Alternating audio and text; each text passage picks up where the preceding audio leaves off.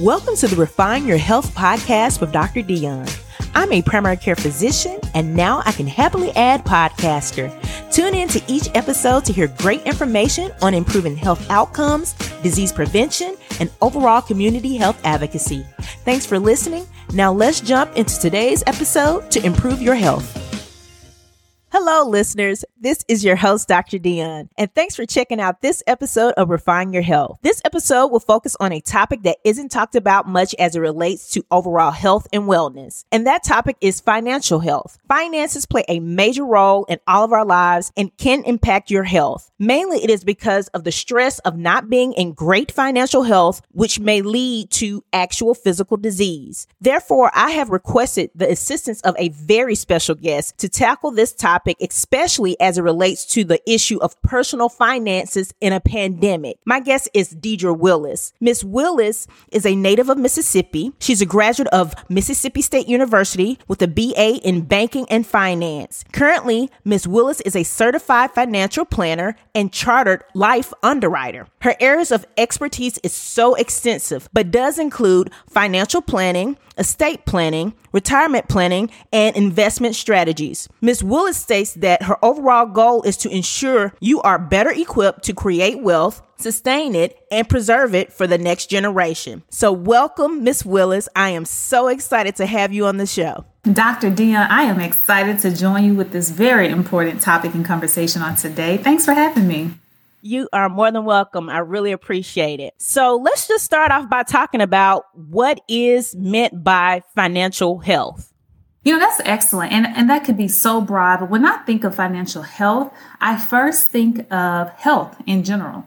And when you think of health, it's about a state of being well, right? It's a state of being sound, whether that's physical, whether that's mental. So if you were to couple in the financial aspect, it's a state that from a financial standpoint, you can sustain. We know that we can't be immune. Things are going to happen. Emergencies are going to pop up. Life will happen. But to be financially healthy means that I've planned enough to where that I can withstand whatever may come my way or bounce back. And even from I would say the greatest component is the mental aspect of finances, because wealth actually starts in our mind. And so it's, being strong enough with knowledge as well to be financially healthy. So being in good financial health, is that something that can happen automatically, or is it something that we have to work at? It's something that we have to constantly work at because, as I mentioned, life is going to change. So for it to happen automatically, yes, we can have things that's established for us. We can have generations before us that put things in place. But if we, again, don't have the knowledge, Dr. Dion, we probably won't sustain it.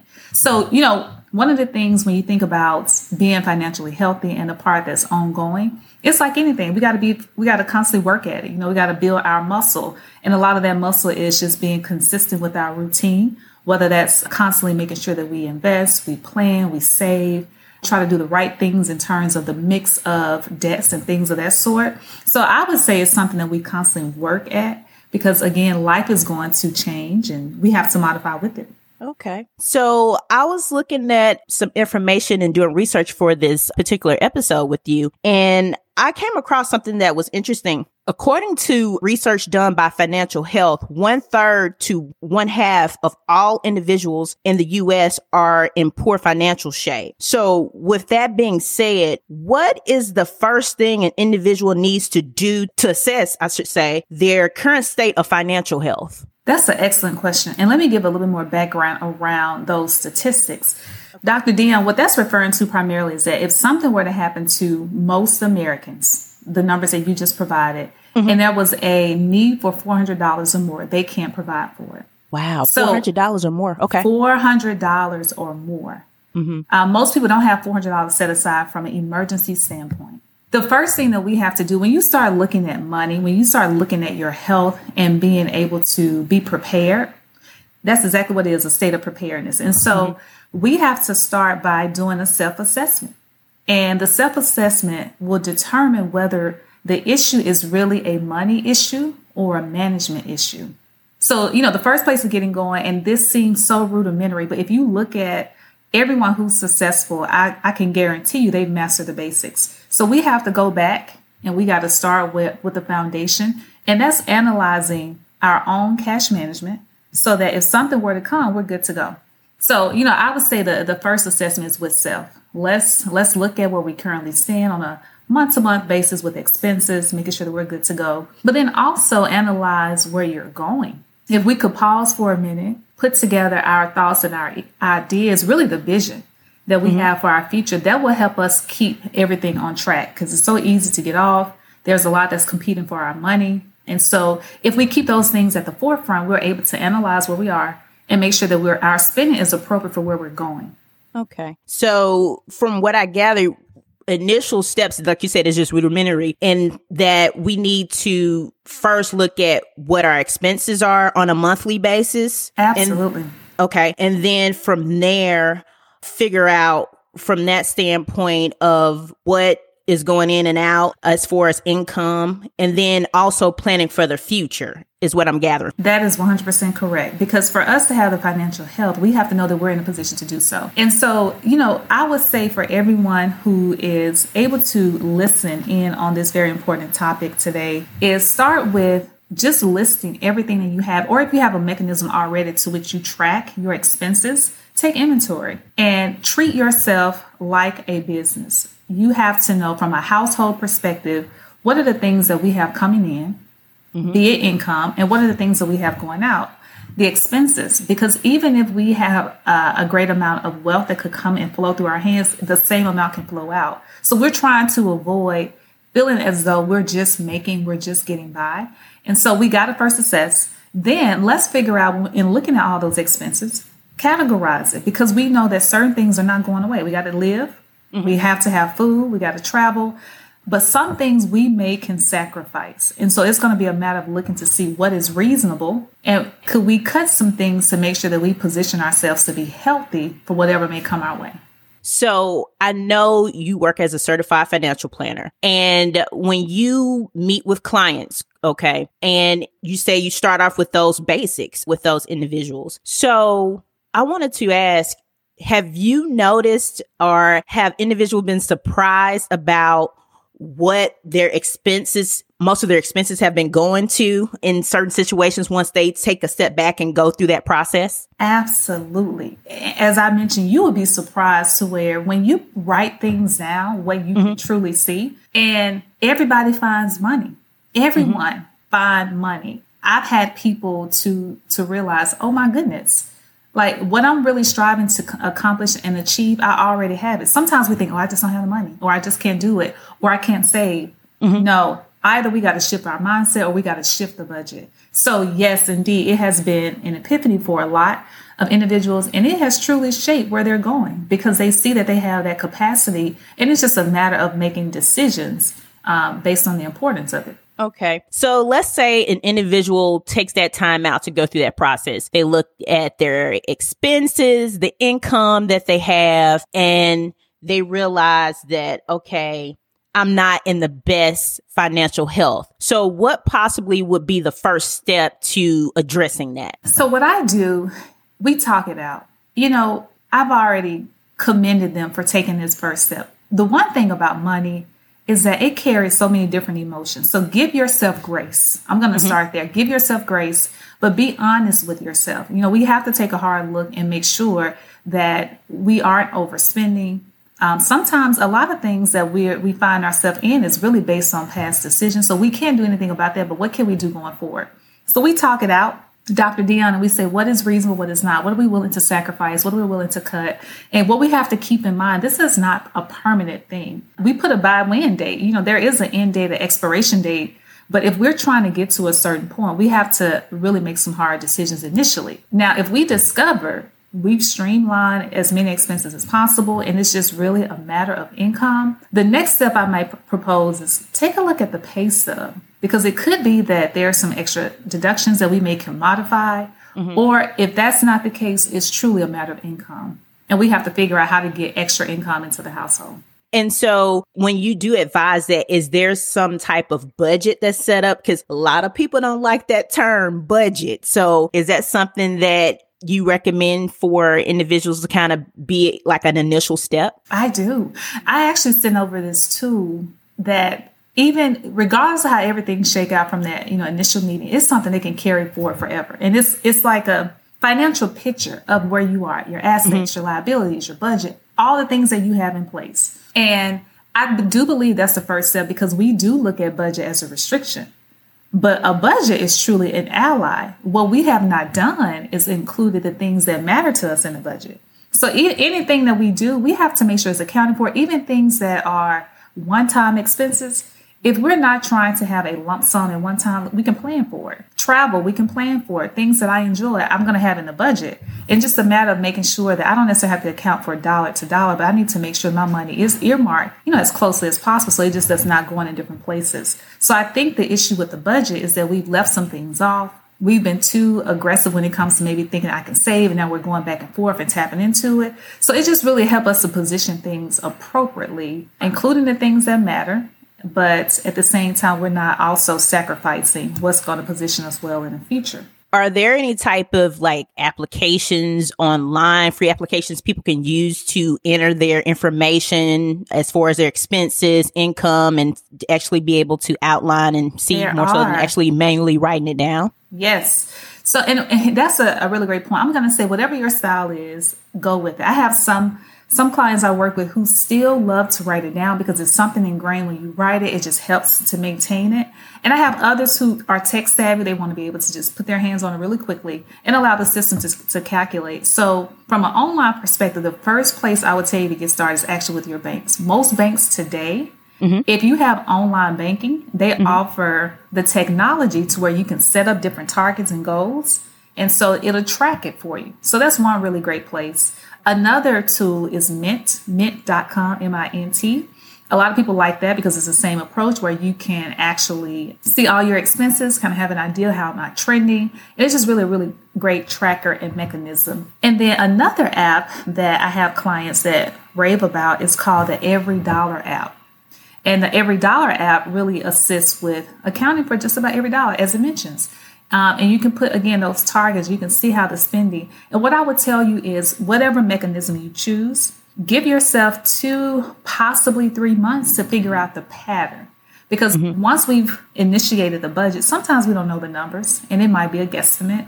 After you've had actual expenses for a couple of months, sometimes months are seasonal. So try to avoid seasonal months. But you can determine truly, what are my habits? What are my patterns? Then I can establish a reasonable budget going forward. Okay. So we have these little small plastic cards that we often use, whether it's a credit card or a debit card.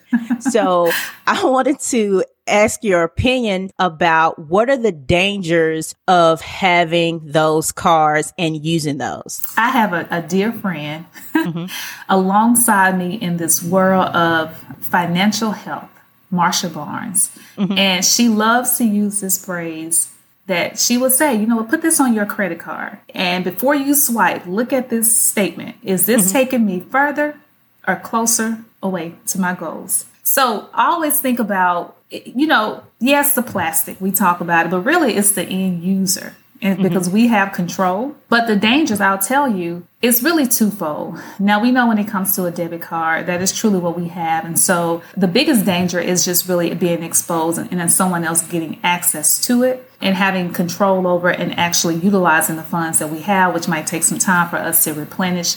But if we were looking at actual usage for spend, it's the way to where, we spend what we have. We're not overspending. What we're working with is what we're going to actually utilize. That's a positive. On the credit card side, the positive is I have a little bit more added protection. So, if something were to happen to my credit card, someone were to get my information, I could easily justify that it's not me, still have my cash and my debit card, etc. So you have added protection there. But the dangers, is I'm using this card to get the points. That only works if we're at a zero balance or we're paying things off on a consistent basis. Otherwise, we're technically paying for the points because we got to pay the interest on those things, or we're carrying balances. And then also with credit, I think we have to understand what a thing is designed for, because if we don't know the purpose of it, we're going to abuse it, obviously. So the intent really with credit was really time. It was just to allow you time to get things to where you can pay. So I always say, if we're going to utilize a credit card, it's probably for the protection piece. I'd rather use my credit card over my debit card, but we should be able to make that payment really immediately. We don't necessarily have to before it's actually due, but we shouldn't be swiping unless we've already accounted for it in our budget or we have the money available to actually pay. So those are some of the dangers, but then there also are positive that goes with it as well. Okay.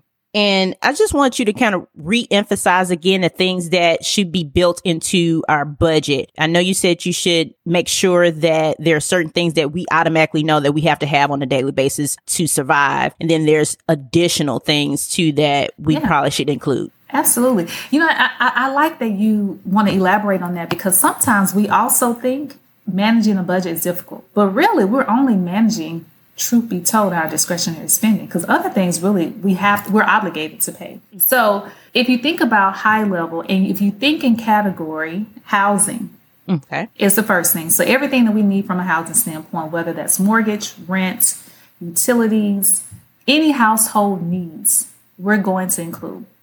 Then we need transportation. So if that's vehicle loan, lease, gas, insurance, and even we should plan for maintenance. Even though it's not on a monthly basis, we know that any type of bill when it comes to repairs can be substantial. So that's a really great thing to plan for. Another thing too is that if we're doing parking, if we're doing ride shares, don't exclude those because they add up. And so just try to account for, activities and things of that sort, because it's going to help with surprises. Then we have to shift to like our daily needs, right? So whether that be groceries, whether that is clothing, food. So we want to account for those components. We should also plan for our insurances, whether that's health, whether that's life, whether that's disability, long-term care, medical bills, dental bills, anything that's regarding health. We should have a plan for that. Then we have to consider our obligations. So that could be a student loan, that could be a personal loan, that could be credit cards, that could be support for our children, that could be any type of obligation that we have. And what I want to do, and where I should have started, was with ourselves. We should really be the first creditor on our budget, because truth of the matter is that if we never pay ourselves, we will never get paid. Everyone else has to get paid. We have to make sure that we put ourselves as a financial obligation as well. So really all those things that I just mentioned, they're not set in stone. Utilities will fluctuate. Groceries might, change, etc. But there's something that's really not going away. What we have to manage and what we have to include are things that we enjoy, such as dining out, hanging out, hobbies, travel, giving. All those things should also be accounted for in the budget. So again, we're not surprised, and we know that, we can maintain the lifestyle that we desire. Excellent. So when you look at that list that you gave, do you include savings, emergency funds within that? Absolutely. That's part of the financial obligation. And there could be multiple savings, because obviously something can happen more in the short term, Dr. Dion, and something could be happening, long term. So I always recommend there should be savings for the no touch. This is not for something that just popped up that's small. This is more so that 3 to 6 month that we recommend. And then we should have something for a small extra 200, 500, something we really didn't foresee, but we don't feel as though we're not saving because we're tapping into the long-term savings. So have that accounted for. Even if we like to invest, it's really good to have that accounted for in the budget as well. Okay. So you just mentioned it should be roughly 3 to 6 months of savings or emergency funds. And that is basically covering all of your expenses for your living expenses, I should say. That's correct. So if you look at the bare bones, like everything that we just mentioned, excluding discretionary spending, things that are required, we need to have those accounted for. So the rule of thumb is if there is dual income and it's comparable, then we should have ideally 3 months, because it's really unlikely that we will be out of both incomes at the same time. And when I say comparable, if you have an income at $100,000 and you have an income at $50,000, that's not comparable. So we should have more than 3 months in that case. But if both are at $100,000, then 3 months of those expenses is the bare minimum that we want to have. When there is a single source of income, we recommend 6 months. or even when there's dual income and it's not, comparable as just mentioned, we want to have 6 months. And what I will also share is those numbers may not be comparable for everyone. Some individuals or couples might say, I'd rather have a year's worth. So at least get to those targets that we recommend. But if that is not sitting well, continue, because we do want to have a level of comfort and not just having, liquid money sitting. We want the money to be working, but we do want you to still feel a level of comfort. And obviously, as we can see with situations such as COVID, how it can take some time to truly rebound. So I had a question in regards to, like you said, no touch funds. Should those be in your bank account or should it be in a high yield account? What do you typically recommend? I normally recommend those to go to a high yield savings account or a money market account. Now, obviously, it's almost null and void because we're in a very low interest rate environment. So it's really not a such thing as high yield. But the higher yielding accounts are going to be the best accounts for anything that we're saving long term for. And when I say long term, not from a retirement standpoint, we don't want to save for the purpose of something of that degree in a savings account, but for things that we have a need. Certainly go with the higher yield savings account or money market accounts. A really great place to go is bankrate.com. Mm-hmm. And bankrate.com shares, the rates across the board. And so that's a really way to say, okay, where can I potentially look to see who's offering a relatively good yield? Okay. Excellent. So you brought up the term about discretionary funds that's what we use to enjoy our personal time or take trips or whatever. Is that the same as disposable income? I've heard that term used before. It is. It is the same. It is essentially money that you have left over after everything is accounted for. So yes, it seems as if, you can't really tell people what to do with their money, but we have to be wise and not put those things before what's necessary.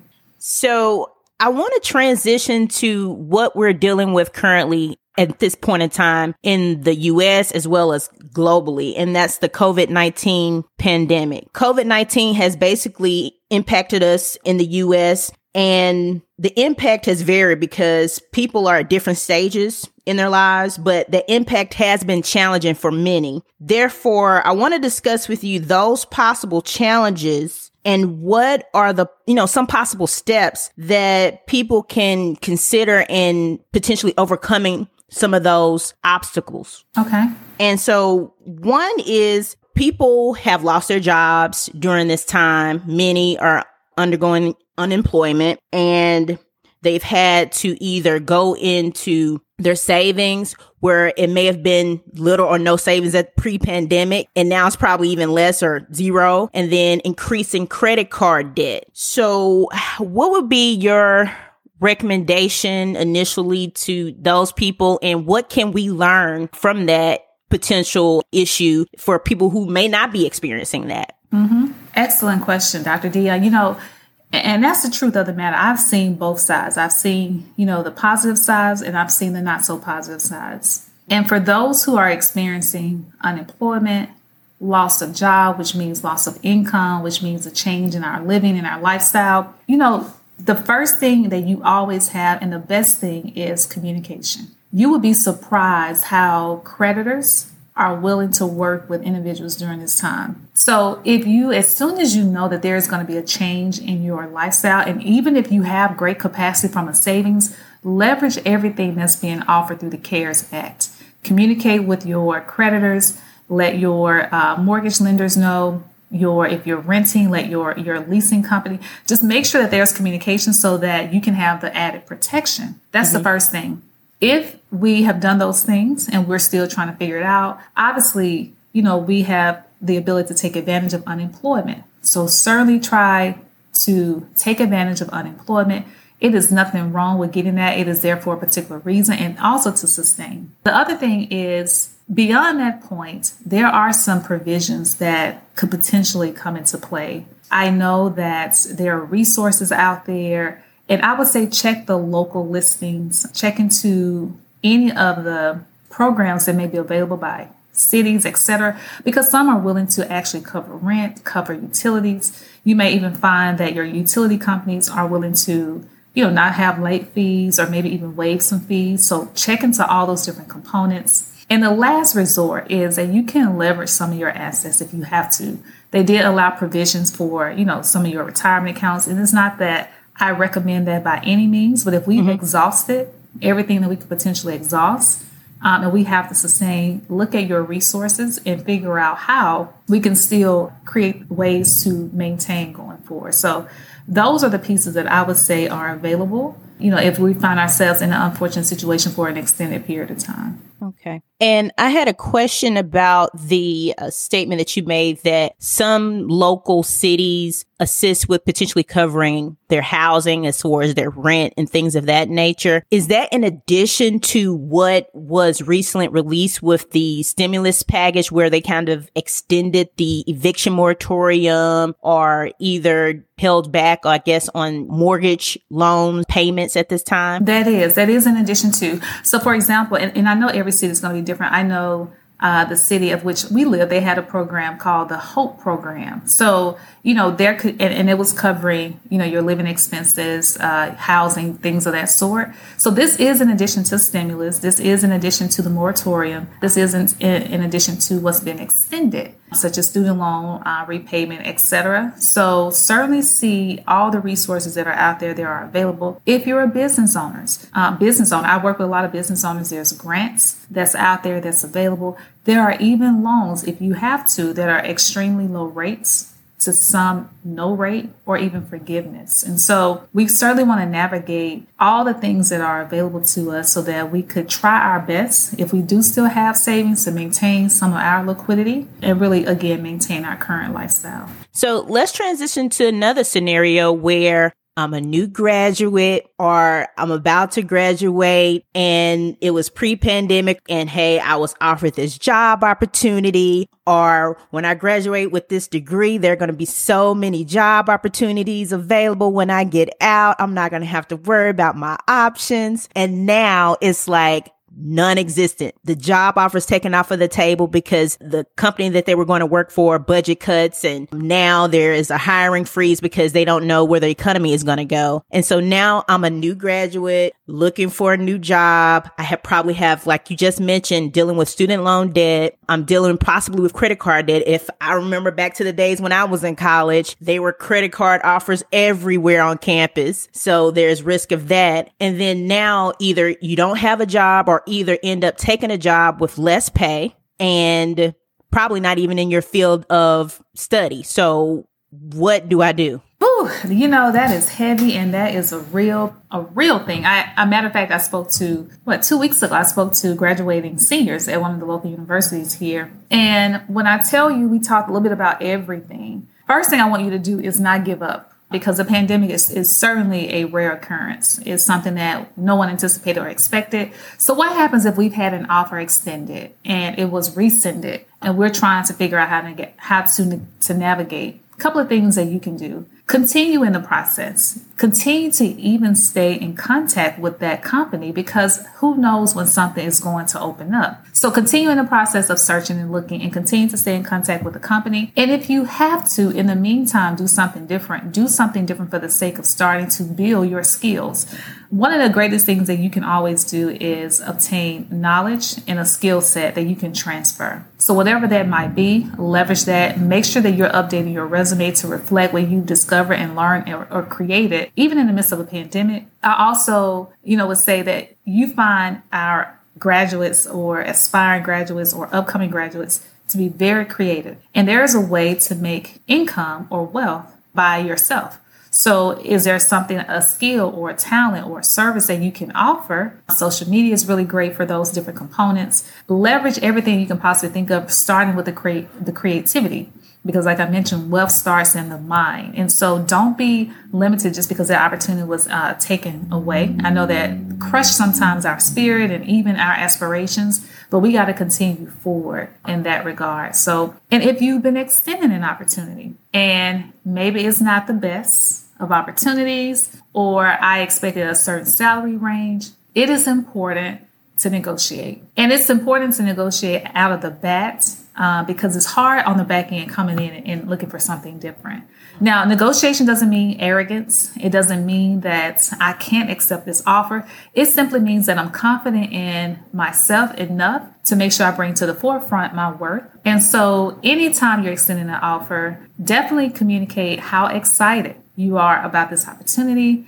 However, I was expecting to have a salary range between X, Y, and Z. Because who knows, they may be willing to go back and speak to someone and maybe they can modify, right? And if that's not the case, negotiate other benefits because benefits are truly part of your pay. So it's important to understand your benefits. Some things that may be important might be wellness. Maybe you can negotiate a gym membership, or, it's also important to think about some student loan relief or even tuition if you're wanting to pursue higher education. So there's ways to make sure that you still can have some degree of leg up if you're extending an offer that may not be the highest salary. Think about those things that's going to impact you on a month-to-month basis according to the budget that we just talked about, and how can I have some added support around that.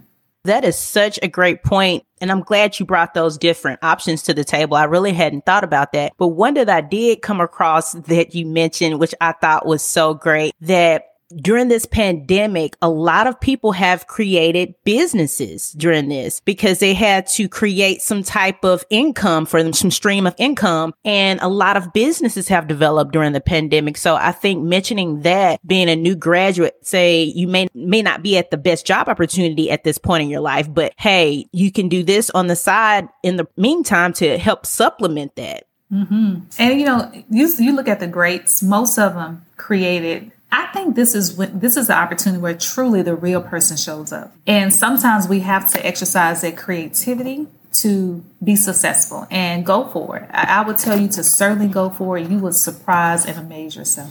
So just looking at the two scenarios so far that I've given you, being unemployed and a new graduate from college with little to no savings or at all, and that probably would be even pre-pandemic anyway. So what do you think a lesson that can be learned as far as saving more? Is this a lesson that, hey, this is a great lesson of why we should be saving and why that emergency fund is so important and things of that nature? When I tell you the pandemic has awakened everyone, everyone with various levels of wealth, because you can see that anything can happen that we truly cannot control. Even being in the best of states or the worst of state, I think what I've heard the most is that everyone has realized how important it is to have a contingency plan. So regardless of what that looks like for everyone, if you now started working, if you never lost your job and you have extra income, make sure we implement the things that we just discussed, because it's so important to where I could almost not miss a beat when something else happens again. And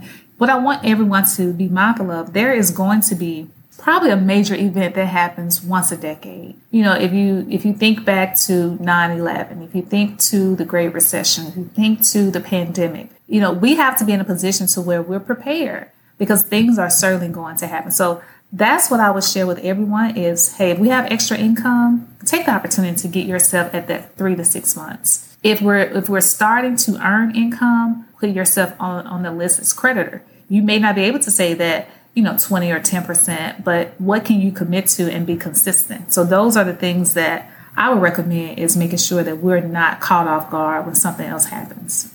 Okay. So let's switch to another scenario. Let's say I was about to retire. Now I have to make that pivot now that, maybe I don't have enough funds to retire, or my funds that I expected to retire on have been impacted by this pandemic. So let me first start to those who are 20 plus years removed from retirement, because this is the best lesson for them, is we have to create options. Life really is all about optionality. And so if someone was about to retire, they're probably only mainly concerned if they have their eggs in one place.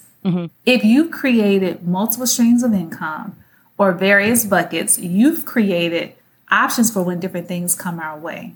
So what I would say to those who are starting to, plan for retirement, maybe you're just starting your first job, you've been working for 20 years, make sure that we have multiple streams. And what I mean by that is, I've had retirees who were in that boat. And if something happens and we have everything invested or in the market, Yes, that's an uncomfortable place to be because now we're actually taking a double hit. So what can we do to make sure that we have some offsets? Again, cash is going to be king. So creating various buckets. But if we were about to retire, it doesn't mean that we can't retire. What we have to assess is how prepared are we to really sustain long term. Okay. And what I mean by that is, do we know what it takes for us to maintain our retirement lifestyle? Have we reassessed our current retirement plan? And maybe what we need to modify is really how our money is allocated. And before we actually start pulling money again out of certain vehicles, should we consider a different type of vehicle? So it's really a matter of, when I need my money, not necessarily my money, because if I needed my money and I retired in March of 2020, it was probably not the best time for me to start utilizing what I've actually set aside, because immediately I probably saw 20-30% of my income or my savings from a retirement standpoint go down. So it's more a matter of having some offsets so that we can still retire. And if we have to pivot, it may be a matter of we wasn't really in the position prior to retiring. So it's just really assessing, reassessing.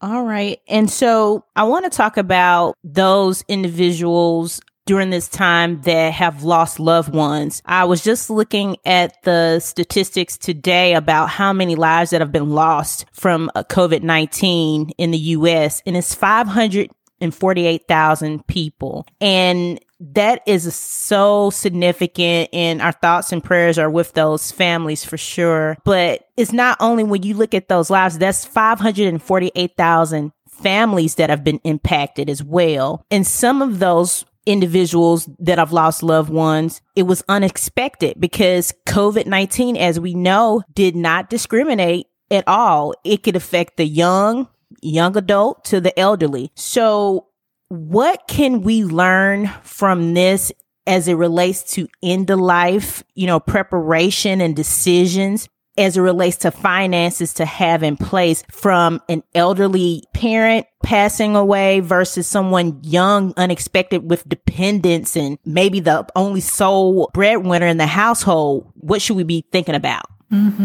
First, I agree, and my heart goes out to everyone because, we're tracking numbers, but these are people, these are family members, and they made so many impact, for every one person, probably 50 to 100 people are impacted by that. So it's so much of a greater impact. And you're absolutely right. We have to consider, how will life be different for those if we're not here? And in conversation, as much as, some of these things seems basic, or we may rely on some things that we think we already have in place, I'm having this conversation with everyone, because what I don't want is for there to be an assumption made that we're good to go. And I always say, if you're breathing, we need a plan. Even for small children, we need a plan, because things do happen unexpectedly. But the lesson here is that, and what I've seen truthfully, is when you have tragedies or when you have a situation like this, it prompts us to get our affairs in order. So I've certainly had a lot of folks who wanted to make sure that they're covered, that their families are good to go. This is a really great time to assess anything that you have in place to make sure that all things will be covered upon death. So whether that's insurance, whether that's assets, and when I say insurance, I mean life insurance, whether that's assets, whether that's your documents. So do we have the proper estate planning documents, be it a will, be it a power of attorney? Because also a lot of people were impacted to where they couldn't make decisions. They're still living, but they can't make decisions on their behalf. What about guardianship? If we have small children, it's so important that we have a plan for them. So it's really the most opportune time to reassess every aspect of your family's well-being in the event something were to happen to you prematurely. So life insurance plan, guardianship plans as far as living wills and things of that nature, power of attorney. You know what? Let's just do a complete audit of everything. Write down your assets, write down your liabilities. Would your family know where to go if something were to happen? Would they know all the things that we have? Would they know who we bank with? Bank accounts is one of the things that's so easy to get lost in the shuffle. So make an inventory of everything that you have, assets, liabilities. And if you can assess those accounts that are contracts, we got to have the proper designation. So a bank account is a contract. A retirement account is a contract, an investment account, life insurance. Make sure that we have the designated individuals and we have more than one person designated. So all those things are so important to analyze and assess. So I would say start there. And if you know that you can think through, these are the things that matter to me. If something were to happen today, it is important for my family to be covered. It is important that I can support my children or my grandchildren. It is important that my income still remains, and you've taken a look at your current plans in place and they're not sufficient. Have a conversation with an advisor or with a planner, because we want to make sure that those things are truly accounted for. So it's a really great time to assess. Wow, that's great information. Things I hadn't even thought about, because like you said, you mentioned about bank accounts. I was like, yeah, I was like, if something were to happen, would everyone know which account? Because you do have accounts everywhere. Like you said, you may have a high yield account. You have your banking checking account that you use daily. Then who knows where you hide your life insurance policy? Who knows who you have a will with, unless you told them that you have a will that they know to look for, because that's something that needs to be known. So yeah, great tips. The other thing that I would add is we don't even think about this, but our digital power. What about access to our account online? Passwords, our social accounts. It's so important that we have this information somewhere, because someone will have to come behind us and take care of things. And that's all estate planning is everything that I have accumulated, whether asset or liability, a debt or wealth, somebody has to handle it at some point. So how can I make it easy and simplified? I always say when someone establishes insurance with me, let someone know where to go to get this important document. You don't have to tell them what's in it, but where can they go to get it, right? So it's just little things that, hey, you know what, if we do those tips, and then if we were to make it part of a review, so just set a time where you're going to look at this maybe every year or twice a year, then you'll make sure that all things are in order. We all live with our devices in our hand pretty much. I don't know too many people that have my passcode. And not to mention numbers that we have to remember, and then for different accounts and things. And then, like you said, if you don't have anybody designated for those accounts that you've established, then it may be an issue with them getting access to those funds. So I think that's a great point, to make sure that people have people designated to know about those things, and even designated as a beneficiary for those accounts, and that they're aware of it. 100%. So I want to talk about something else that has just developed during this pandemic as well. And probably not even just during this pandemic, but I'm sure it's been at the forefront of many individuals' mind, especially in families and things of that nature, is that, you mentioned that financial health has a mental component related to it. Oh, yeah. And how do you approach individuals who have different financial perspectives on how to manage money? And two, how, I'm sure you probably get questions from individuals about how should they approach their significant other or partner, whoever, about finances, because that's a major issue. And they have two different perspectives on how the finances should be managed. And so I wanted to get your opinion, because I'm sure you probably had consultations with couples and things of that nature. And then they get in there and they find out that they're not on the same page. Oh, yes. This is a very important and interesting conversation. You learn so much. So money really is taught, or it's ingrained from an early age. A lot of habits and a lot of patterns. And, I start conversations off, Dr. Dion, with understanding the non-financial pieces, because we can truly talk about, your numbers and different things. But if I don't know, the non-financial pieces, your relationship with money, I'm having those conversations first, philosophies, because that really will shape how you make decisions. So I always say, when it comes to my couples, help me to understand what is currently the management of the house. Oftentimes I want to know who's the CFO, who's managing the finances. Yes. Who's the CEO, because it could be different in terms of who's making the decisions. And how do we work from a unity perspective? Because sometimes at work, sometimes, one spouse, one partner might choose to, take this side of the coin, and, another might choose to take that side, and that works very well. Oftentimes what we want to make sure is happening is that there is definitely involvement on both ends of the spectrum. And so I always want to make sure, because this could be a very sensitive conversation. It is sensitive, I'm sure. It could definitely mean that there's a lapse in time when I see them again, because now they've realized that, it's more that we need to discuss than just money, right? But it is so critical, because really, until we can get on the same page and have a said level of respect for what we value, then we're probably going to have some differences throughout the entire time. And so I like to make sure that they can kind of talk through some different things, give perspective, because once they can start to talk through and give perspective, they start to see it from someone else's lens. And oftentimes, again, it could be the lack of knowledge that they did not receive growing up, or how they were taught different things and they strayed away from what they saw. So once you can start to understand where someone's perspective, then the next piece is from a joint standpoint, or from a unity standpoint, or from a couple standpoint, what do we want different? Because we can't really base it off what we saw before. We can have separate accounts if that works, and that's really the approach. We can have joint accounts, but what do we want different? And getting a line on that is what I really coach on more than anything else. Because again, it's going to work very different for most. But if we could be on the same page, I think that's where success comes in. I'm glad you mentioned that, coming to a moment where we can agree on what do we want different, even though our perspectives may be polar opposites. And so how can we get to that middle point of what do we really see together that we could basically come together on and make decisions about and agree upon? So I really appreciate that. So can we have a conversation, Dr. Dion, before we even get to that point of unity, right? Because this is so important. It's really the values that you have to think about when you're starting a family, and what would we want to teach our children, etc. It's like the same thing.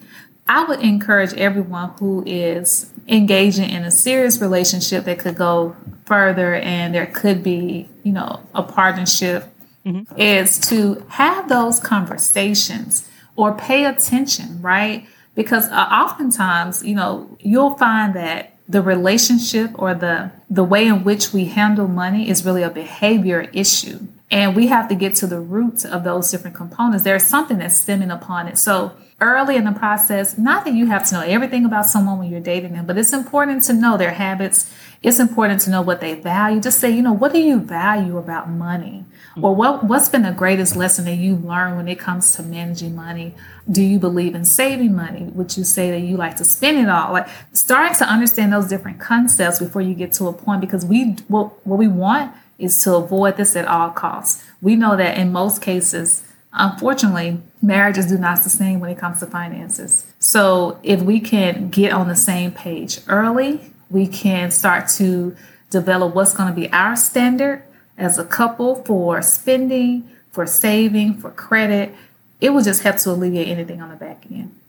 Right. So, yeah, I appreciate you sharing that, because most people do not like to address that prior to becoming married sometimes, or it's right before they've made the decision to get married. And it's like, I didn't know that we're going to possibly be dealing with this issue. So great advice about those particular questions to kind of pose to people that are dating, but also given a perspective of people who are life partners as well as currently married, of how they should approach that situation as well. So that is definitely helpful. Absolutely.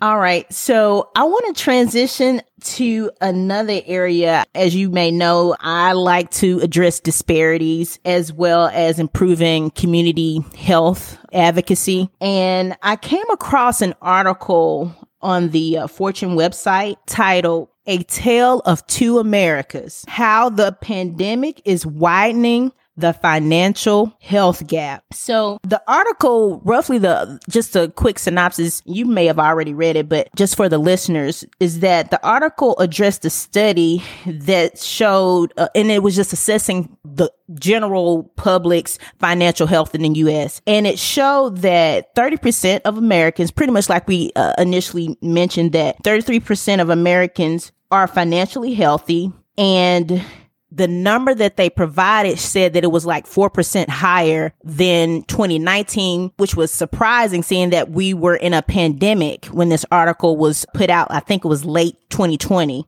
And I thought it would be like lower because we were in the middle of a pandemic. But when looking closer at it in certain categories, even though it went up, it was definitely a stark difference within that study if you start looking at the financial health according to households. And so a household that made greater than 100,000 yearly, they improved their financial health by 9%. But anybody less than 30,000 didn't have any change at all. And then I was looking at the aspect of when it looked at race. So there was 39% white, and then there was 39% Asian people that were considered financially healthy. And they all had an increase compared to 2019. Okay. As well as 24% of the Latino people were considered financially healthy, and they had an increase as well. But then when you get to the African American community, 15% were considered financially healthy in this population,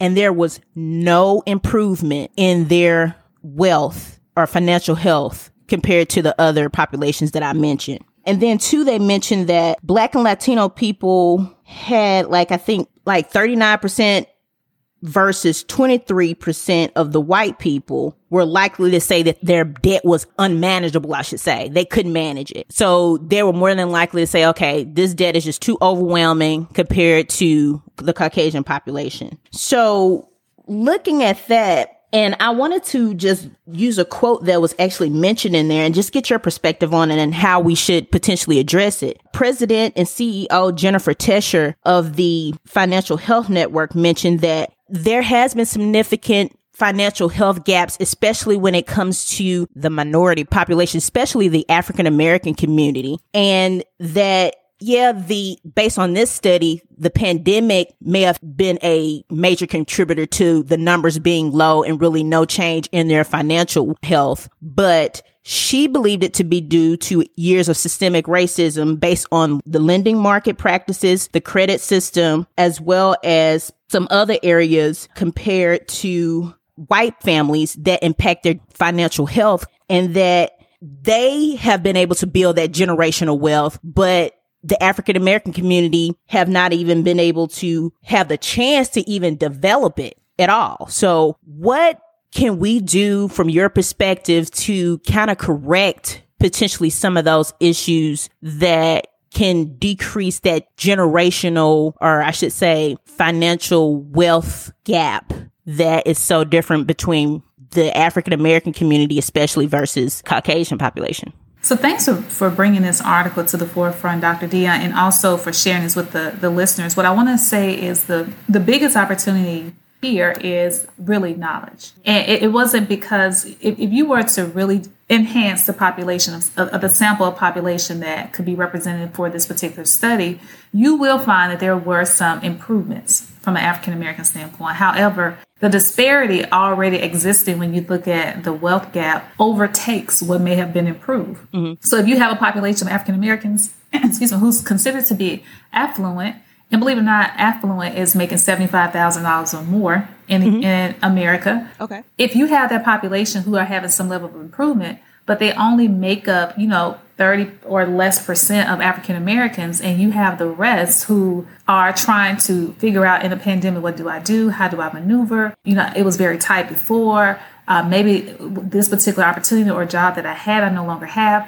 It was really figuring things out and knowing what to do so that you can also have a level playing field. So it's really knowledge which is needed so that we can close that gap more than anything else. Yes, you do have previous issues that we are fully aware of when it comes to predatory lending, not having the credit, so having higher credit interest rates, or just having the lack of things available to you, not having the savings that we talked about in the African American community. But I want listeners to know that there are changes as a whole that are happening that we don't oftentimes bring to the forefront, or we oftentimes don't see. And the unfortunate reasons because the impact is so great that it's still overshadowing some of the positive things that are happening. So to really work with getting those who may be making 30,000 to the 40,000, and then to the 50,000, and then to the 60,000 and 75,000. We got to really spend some time there. And a lot of it's going to be education, actually obtaining more education so they can earn more income, or getting education. Financial literacy is what I'm speaking to specifically, so that they know how to maneuver in cases of this sort. Truth be told, we saw the same thing when everything first came out with the PPP, right? The Payroll Protection Act. A lot of the business owners who were smaller business owners were solopreneurs. They could have been independent contractors. They could have been stylists. They could have been barbers who did not have accounts established at banks, or they didn't have the proper business structure. And so we missed out on some of those different components. So again, it's going to be access to knowledge, access to what's needed to already be in a position to where when things come our way, we're not having to plan by default. I think that's the greatest opportunity that we have and that we see. And it's so interesting to hear, the improvement. And I will say the truth of the matter, if you think about those $100,000 household who saw a 9% improvement versus anyone who was making less than $30,000. Granted, if you're making less than $30,000, even if something is no longer required, you still need every dollar that you're making to sustain in America. But if you're making $100,000, it was probably the reason why we saw improvement was because we had that disposable income or that discretionary income that was being spent on things that we could no longer spend it on. Travel, dining out, etc. Or maybe your children are at home, so we're also saving on daycare, etc. So those were the impact of, as you would say, rich getting richer, poor getting poorer. It's just really looking at things that's already in play. But what we have to do is make sure we constantly take the time to educate, increase the knowledge, or help to increase, the skill set so that we can earn greater levels of income. I think that's a great point, because in order for you to know how to do better, you need to be educated. And so making available, like you said, that education opportunity to allow you to earn a certain certification, to allow you to have more income, or maybe it's just financial literacy. You have the income, but you're not managing it well. So I think that's great advice from that standpoint. And from that study, they also looked at the gender. So I really want to get into this aspect. Okay. Being a woman, and we're both being women. And it stated that there was improvements in the financial health of women compared to 2019. However, it was still lower compared to men, where 28% of the women felt they were financially well and healthy compared to 40% of the men. So I want to get your perspective on that. And the reason is possibly due to the wage gap that we as women in this country have to deal with. And I think there was a Thea Guerin that mentioned, she was a senior director on the Financial Health Network. And she said, yeah, I think it's due to the wage gap between men and women, and that the financial health was bad for white women, but it was even worse for basically non-white minorities. So I want your perspective on how can we improve this particular aspect within our financial situation as women. And that's what I really want to talk about more so, is how can we get there versus what the numbers say? Because although the numbers don't lie, they don't tell the full story. Women are out here doing some really phenomenal things. I think overall, from an improvement standpoint, it's the confidence that women are gaining when it comes to their finances. Women are, in a lot of cases, they're the breadwinners of the household. They're making decisions. We know that women are, and African American women specifically, are the number one leaders when it comes to starting businesses. And so we have to continue to do those things so we can see this change. Again, the confidence comes from getting in front of someone such as myself, sitting down, having a conversation, make sure that you position yourself well and you know what to do with wealth, or if you don't have it before something were to come. I think as women, we are one of the most unique and greatest challenge as well when it comes to being successful. And obviously, to get to a point to where we get what we deserve, we have to be mindful of that. And so although, the statistics shows how there's a lack thereof, I would say that we're certainly making strides. And what we have to do is be wise with that wealth. It's also important for us to know we live longer. We take breaks because we may pause to have children. We may pause to raise children, So we have to really make sure that we're really positioned well, because we're going to live, in most cases, outlive a spouse. We're going to, in most cases, take care of a spouse, but we're going to be the ones who don't have that support. So it's so important that to work on building the confidence is knowing, what are the scenarios that could possibly come into play? Why is it important for me to have a seat at my own household table with the finances, right? And that my voice is heard, I'm making decisions, I'm part of the conversation, because we are in that predicament with greater levels of income. And I'm seeing that. I'm really seeing a lot of women who are doing some really great and phenomenal things.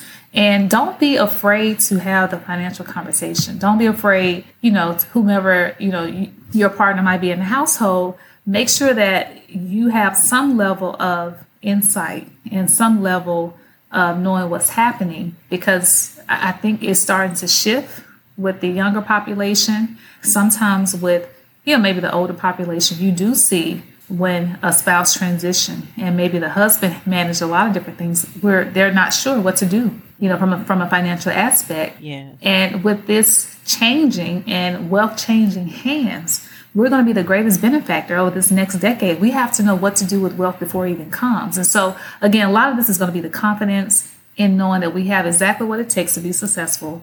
But we have to truly seek out knowledge and a plan so that we feel confident. Excellent. Well, I definitely will take those tips away, knowledge and confidence. And I think that is so key. And as it relates to the wage gap that we mentioned and that is going on in this country, I always like to tell individuals too, especially as women, that we need to negotiate our worth. A lot of times we are so timid and feel like if we try to negotiate higher compensation packages and things of that nature, that we're being considered too aggressive. But I always tell individuals like, hey, you know your worth, ask for it, because that is your opportunity to close in on that wage gap. Raise your hand. Do not sell yourself short. Matter of fact, I truly believe, if you were to look around in a boardroom, in a courtroom, wherever you might be, everyone else wants to hear from us. We bring something unique to the table, and you're absolutely right. It's all about the power of negotiation.